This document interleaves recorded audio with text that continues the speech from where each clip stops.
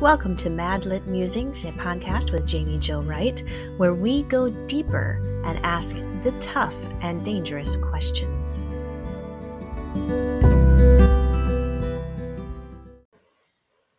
Today's episode is sponsored by Revell and Bethany House Publishers, which are divisions of Baker Publishing Group. Find out more at bakerpublishinggroup.com. Hello, everyone. It is Jaime Jo Wright with Mad Lit Musings, and I'm excited today because I have with me Misty Beller from Bethany House Publishers. Yay! I'm so excited to be here, Jamie. I know, I'm excited to have you. I always enjoy chatting with you, and we get to talk about your new release that's releasing here in June called Rocky Mountain Rendezvous. Yes. It reminds me a little bit of, we do this thing here where I live where they do a rendezvous down by the river every year. Have you heard of those? Yeah, there are many like reenactments. There's a couple big ones that happen, but yes, that sounds like exactly what my book is based on. Oh, really? Okay. So tell me a little bit about it. I want to hear about this Rocky Mountain Rendezvous. So I'll tell you about the book first, and then I'll tell you about how I got to the book. Yeah. So the storyline is four sisters come west with the supply wagon train that would deliver supplies for the Trapper Mountain Man Rendezvous. And what the rendezvous is, one time a year during the summer, during the month of July, all of the trappers, the mountain men, the Native American tribes in the area would gather in a big valley, usually along the Green River, somewhere in Wyoming, or what would later be Wyoming. And that would be their one time to trade their furs for supplies. So they would stock up on supplies for the entire year. Wow. And then once they used up those supplies, they would just eat the meat that they brought in from the furs. But anyway, so when the sisters got there, well, first of all, they were sent west because their father, kind of his deathbed request was, I need you to take this bead necklace, this blue bead necklace, to this Indian woman, Peak Blackfoot, and give it back to her. It's hers. She gave it to me as a gift, but it means so much to her family. I need it to get back to her. And he didn't really put a lot of forethought into asking that.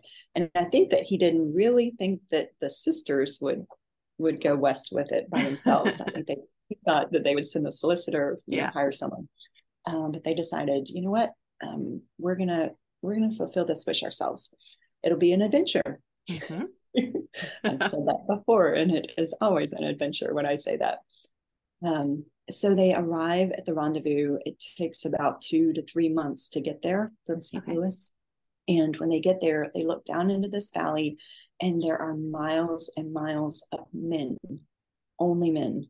There were a few Native American women, but no white women at all. Wow.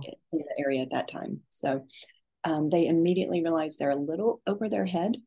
And do you think? Yeah. And our hero meets them right away, of course, and helps save the pet coyote that they caught along the way. Oh, I love coyotes. I know, especially little baby ones. I know, they're so cute. Okay, yeah. I'll let you talk. So he realizes the danger, even the danger that they don't realize, and kind of steps in to help them with their search. And I won't give away spoilers, but the storyline follows their search to find this elderly Native American woman. And it's fun. It's really neat because the sisters are staying at the rendezvous while they kind of spread out and search in different directions. So we get to see the fun of the rendezvous through much of the book. That's so cool. It really is. I didn't realize when I read the title, I thought rendezvous was just kind of a creative word that was used to, bring about a gathering. I didn't realize it was literally an actual rendezvous. Yeah.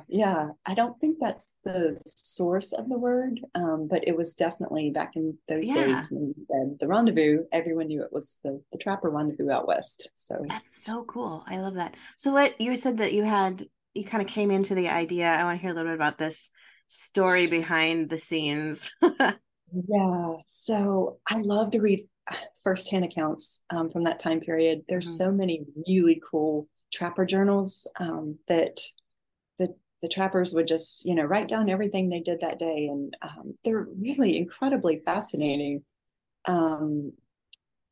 Osborne Russell, I think, is the name of my favorite one, but I've just read Okay. so many, or listened to the audiobooks actually is what I do. Oh, that's very And helpful. Yeah. yeah, yeah. So I can do it while I'm cleaning or whatnot. Right. Exactly. But I kept hearing about the rendezvous and just what wild places they were, how there's so much horse racing and shooting and just these crazy stories that would happen at the rendezvous. Um, there was even a time that a rabid wolf got into the rendezvous and Oh. she bit all these people before they shot her. Uh, And so then like all these Lord. trappers went crazy, Right, crazier because they than they didn't have already like were. treatments for rabies back then, I would No, not assume. at all. Not especially not out west where there Yeah. really weren't even trading posts at that point. Um, That's actually one of my trigger worries, which is the dumbest thing, is that I'm going to get bit by something that's rabid and I'm not going to know it. And then I'm going to get rabies and then I'm going to know I have rabies. But by then it's too late and I'm just going to yeah, die this slow, rabid death. Anyway, that's my brain. well, well, that's why you write the kind of stories you write. Yeah, I probably don't even need to get rabies. I'm already well on my way to losing my mind. Anyway, okay. Wow. That's an actual true account, though. Yes, it is. And I actually got to include it in the book, but my line editor she put a note there and said, 11 people, really? Is this a true story? Or is it a little extreme, maybe? I can't remember if I turned it down a little bit because there were several things that I turned down just because they were like what they felt over the top, even though they were real life. I've been in situations where I've said, if I wrote this in fiction, my editor would tell me to take it out because it's not believable. And yet it's Yeah, real life. Yeah. yeah, Uh-huh. exactly. Yep. So I might have Crazy. brought that number down or maybe not talked about some of the deaths. Anyway, but so as I was hearing these stories about the rendezvous, I started thinking, this is crazy. Imagine if a woman comes from the East and doesn't really know what she's getting into and shows up maybe with a chaperone or father, doctor, or whatever. Yeah. And then just comes on this and is left to try to figure out what to do, like Mm-hmm. how to find a safe place amongst all this craziness. And there was a lot of like that would be the time that the mountain men would get whiskey. Oh, So there would be a lot of yeah. rambunctiousness. Um, so anyway, that was just it was one of many possible ideas I pitched to Bethany House, my editor there, and that was the one they came back with. Wow. But I actually pitched the idea for I think Four Sisters was what I originally pitched Okay. because I have four daughters, and my girls Oh, were saying, "Oh, Mom, your next series should be about four sisters." So I like that. That's cool, though. yeah. That's So this awesome. story is Juniper. She's the second in line, Okay. and she is kind of modeled very loosely after my second born, Haven. Okay. Um, Mm-hmm. I thought that I would, very closely match their physical and personality characteristics. But Yeah. as soon as I started writing it, Juniper took on her own life and her own personality. And Yeah. so she doesn't have that much to do with my Haven, but Haven is still an inspiration for her. So she got the dedication in that book. I was gonna say this book is dedicated to her, isn't it? Yes, it is. It is. That's awesome. I love that. So four sisters, does that mean there's going to be four books? One for each? There's going to be at least three books. Okay. Um, I'm I'm actually writing book three right now. Okay. Mm-hmm. I want to do a fourth book. It's not under contract yet, Mm-hmm. but the story has kind of been building in my mind, and I'm not going Percolating. to tell you anything else because Nope. it will spoil book one. But readers can rest assured that I don't think I'm going to be able to let it rest until there's a fourth book either. Mm-hmm. So, So either so more to way, come. we'll get a story written at some point. Yeah, That's awesome. exactly. Awesome.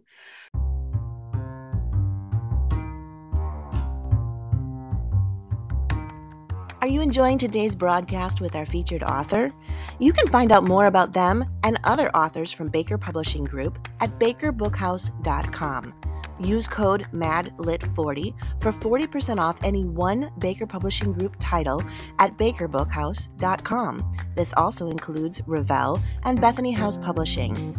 Go over fast. It's MADLIT40. That's your magic code for 40% off any one Baker Publishing Group title. So your book takes place in what year? 1837. So was Wyoming a state then, or?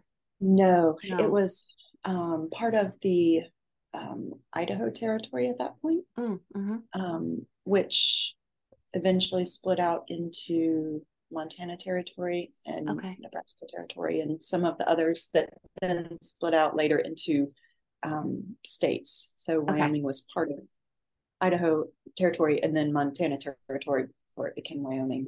Okay. But yeah, so the Rendezvous started in the 1820s. I want to say 1825. I haven't looked at that date in a few months. So yeah. And they went to about 1840, and that was when they started to kind of die off. But 1837 was actually the largest. So was it? Okay. A fun year to start. Yeah, no kidding. No kidding. So that was kind of so basically I'm just trying to wrap my head around Wyoming Territory history. So basically the majority of the white culture in the territory at that point would have been trappers, and I mean there would in the 1830s wouldn't have been like Western towns like we think of when we think about the West. There really weren't even trading posts. There wasn't cavalry wasn't there at all. It was just really wide open still. Lewis and Clark came through in 1804 through 1806. Okay. So that was like the white man's first major step into that area. And then so this would have been a little over 30 years after that. So there had been trappers galore who came, and that's why they felt the need for these supply wagons. Right. And the Whitmans, Marcus and Narcissa Whitman, and the other couple that they went with, had already gone to Washington at this point. And the two women, the two missionary wives, were the very first white women to ever go through the territory. And I think they went through 1835, if I remember correctly, but it was a year or two before this story takes place.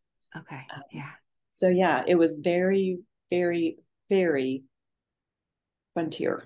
Yeah, very frontier. Very fresh too, probably even in relations between the Native Americans and the white men coming in. And I can imagine there was a lot of tentative, like, I don't know about this. No, it's really interesting. Reading the journals and the firsthand accounts, I understand why there's so many different people feel differently about, some people lean so heavily toward, the Indians weren't treated badly. They, some people do still say that, even though it's not quite true. But anyway, and others are just, completely of the other mind. So reading the trapper journals, it seems like there really were some trappers just integrated seamlessly in with the different tribes. And they would, winter with the tribes, and they would have names given to them by whatever tribe they were staying with. And sometimes they preferred specific tribes that were a little more open and friendly. And some trappers, just the minute they saw a Native American, they shot, or, they hid, or they ran, or they, whatever. And it's crazy to me. But really, there's just two different mindsets. And I guess we kind of still have that today. We have the people who believe we were all created by God, and God loves us. God just has a really creative way of creating the world. Yeah, exactly. And I suppose it's, you have go ahead. I was just going to say, and then there's the other group that are, the only ones that are right are their own rights. So. Well, and I was thinking too with the trappers going in, I suppose it's, I don't want to say it's like any relationship, but the element of respect is a huge defining factor. And my kids have been at times like, okay, so trying to wrap their heads around that dynamic of did the white man do something wrong coming in, or Right, are the right. indigenous people overreacting like some people say they Yes, are? And exactly. I said to the Exactly. kids, well, look at it this way. If somebody, and this is very simplified because I'm dealing with little children, but I'm like, if somebody comes up our driveway, they introduce themselves, they're very respectful of our house, our property, where we live. They don't try and move their entire family into our backyard. We're going to welcome them. And at some point, we might say, hey, why don't you come camp in our backyard and we'll make breakfast tomorrow morning? And then you Yeah. have the people who drive up your driveway and just start pitching tents. And you're like, get out. And they're like, no, no, no, we like it here. We're Yep. staying. I And said, then there's they a pull out a different, gun. and my kids are like, they can't do that. It's our, and I said, now you see. Yeah. Because I said, at that point in time, the indigenous people, that was their land, that was their home, and people were moving in. And I said, with, you know, progression of mankind and population of the world, it's kind of inevitable that that's, people are going to infringe on each other's territories at some point. But I said, the matter of respect and what you give and show to people is Yes. such a huge defining factor in how things are received. Yes. Absolutely. And it was done both ways. Yeah. Both kinds of approaches were definitely there, Right. Right. present. Yeah. And on both sides too. Really, when Yeah. you read the journals, and I know there's so many of them out there, and they are fascinating to read. I love reading like the I have a book.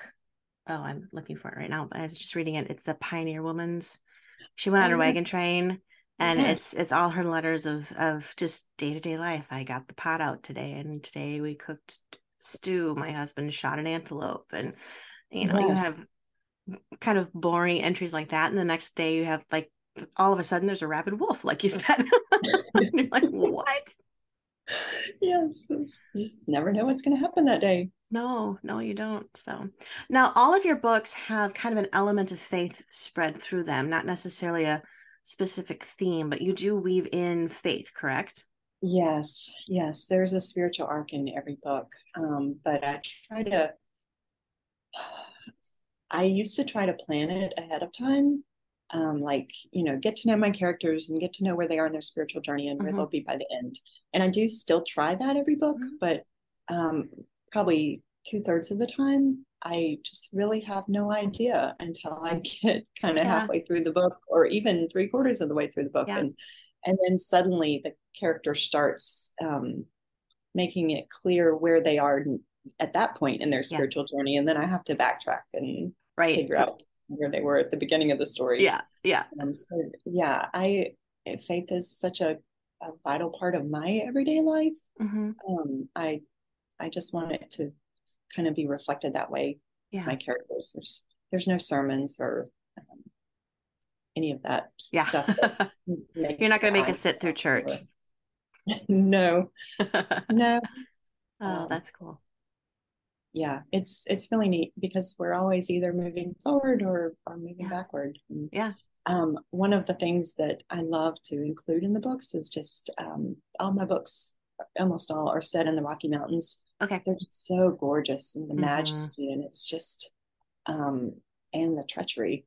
They're Mm-hmm. just really provide so many challenges, but to stand on top of one or near the top and to look out at just the awesomeness of God's Yeah, creation, that is so often, for me anyway, and for my characters as well, just becomes a spiritual experience. Like, yeah. how can you stand there and look at that and not look upward just a smidge higher to Right, God and right. know that He is real and Yeah, just really wants to be involved in our lives.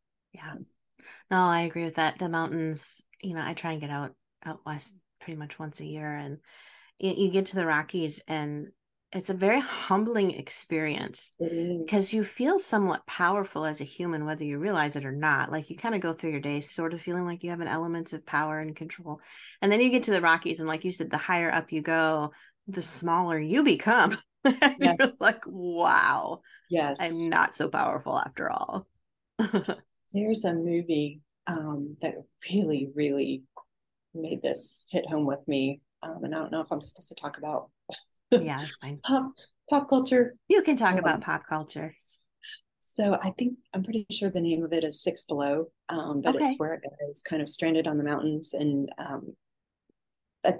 towards the end of the movie, he finally gets to a point where the chopper can come in and save him. Mm-hmm. But he's laying on the top of this mountain in the snow, and the camera pans out, and it just keeps panning out. And so he becomes this tiny little speck, and you see mountain and snow-covered mountain and snow-covered mountain and snow-covered mountain for probably thousands of miles. I don't know. Wow.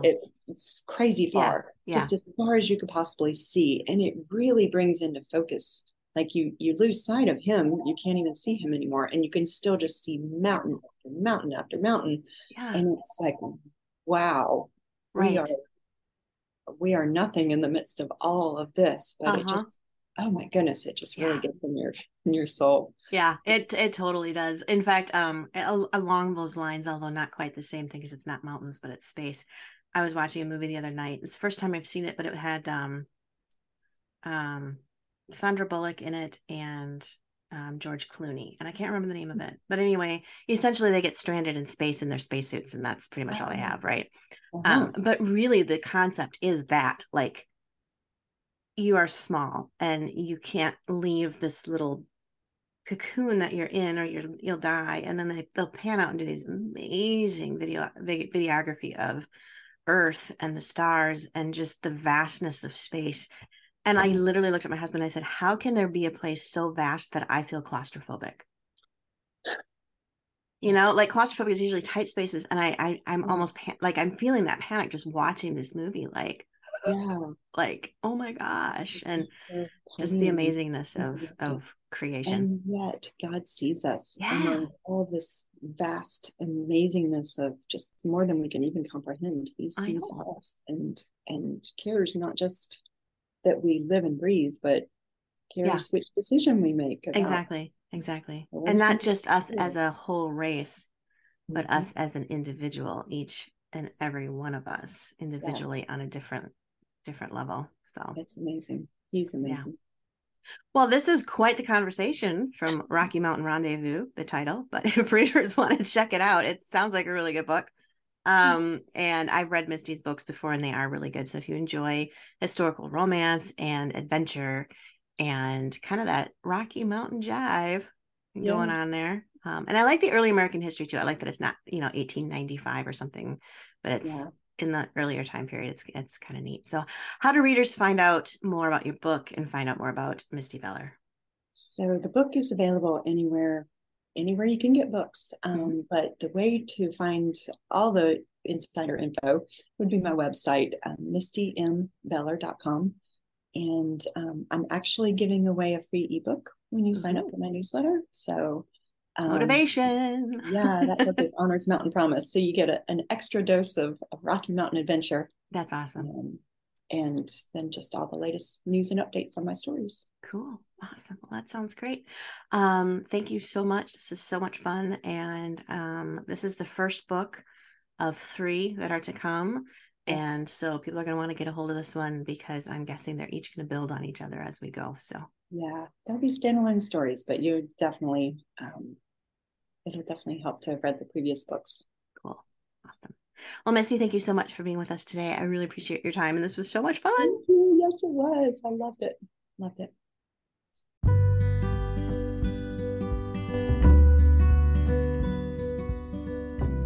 Thank you for listening to Madlit Musings. You can find out more information about Madlit and all that it has to offer at madlitmentoring.com. That's madlitmentoring.com. Or check out more about Jaime Jo Wright at jamiewrightbooks.com.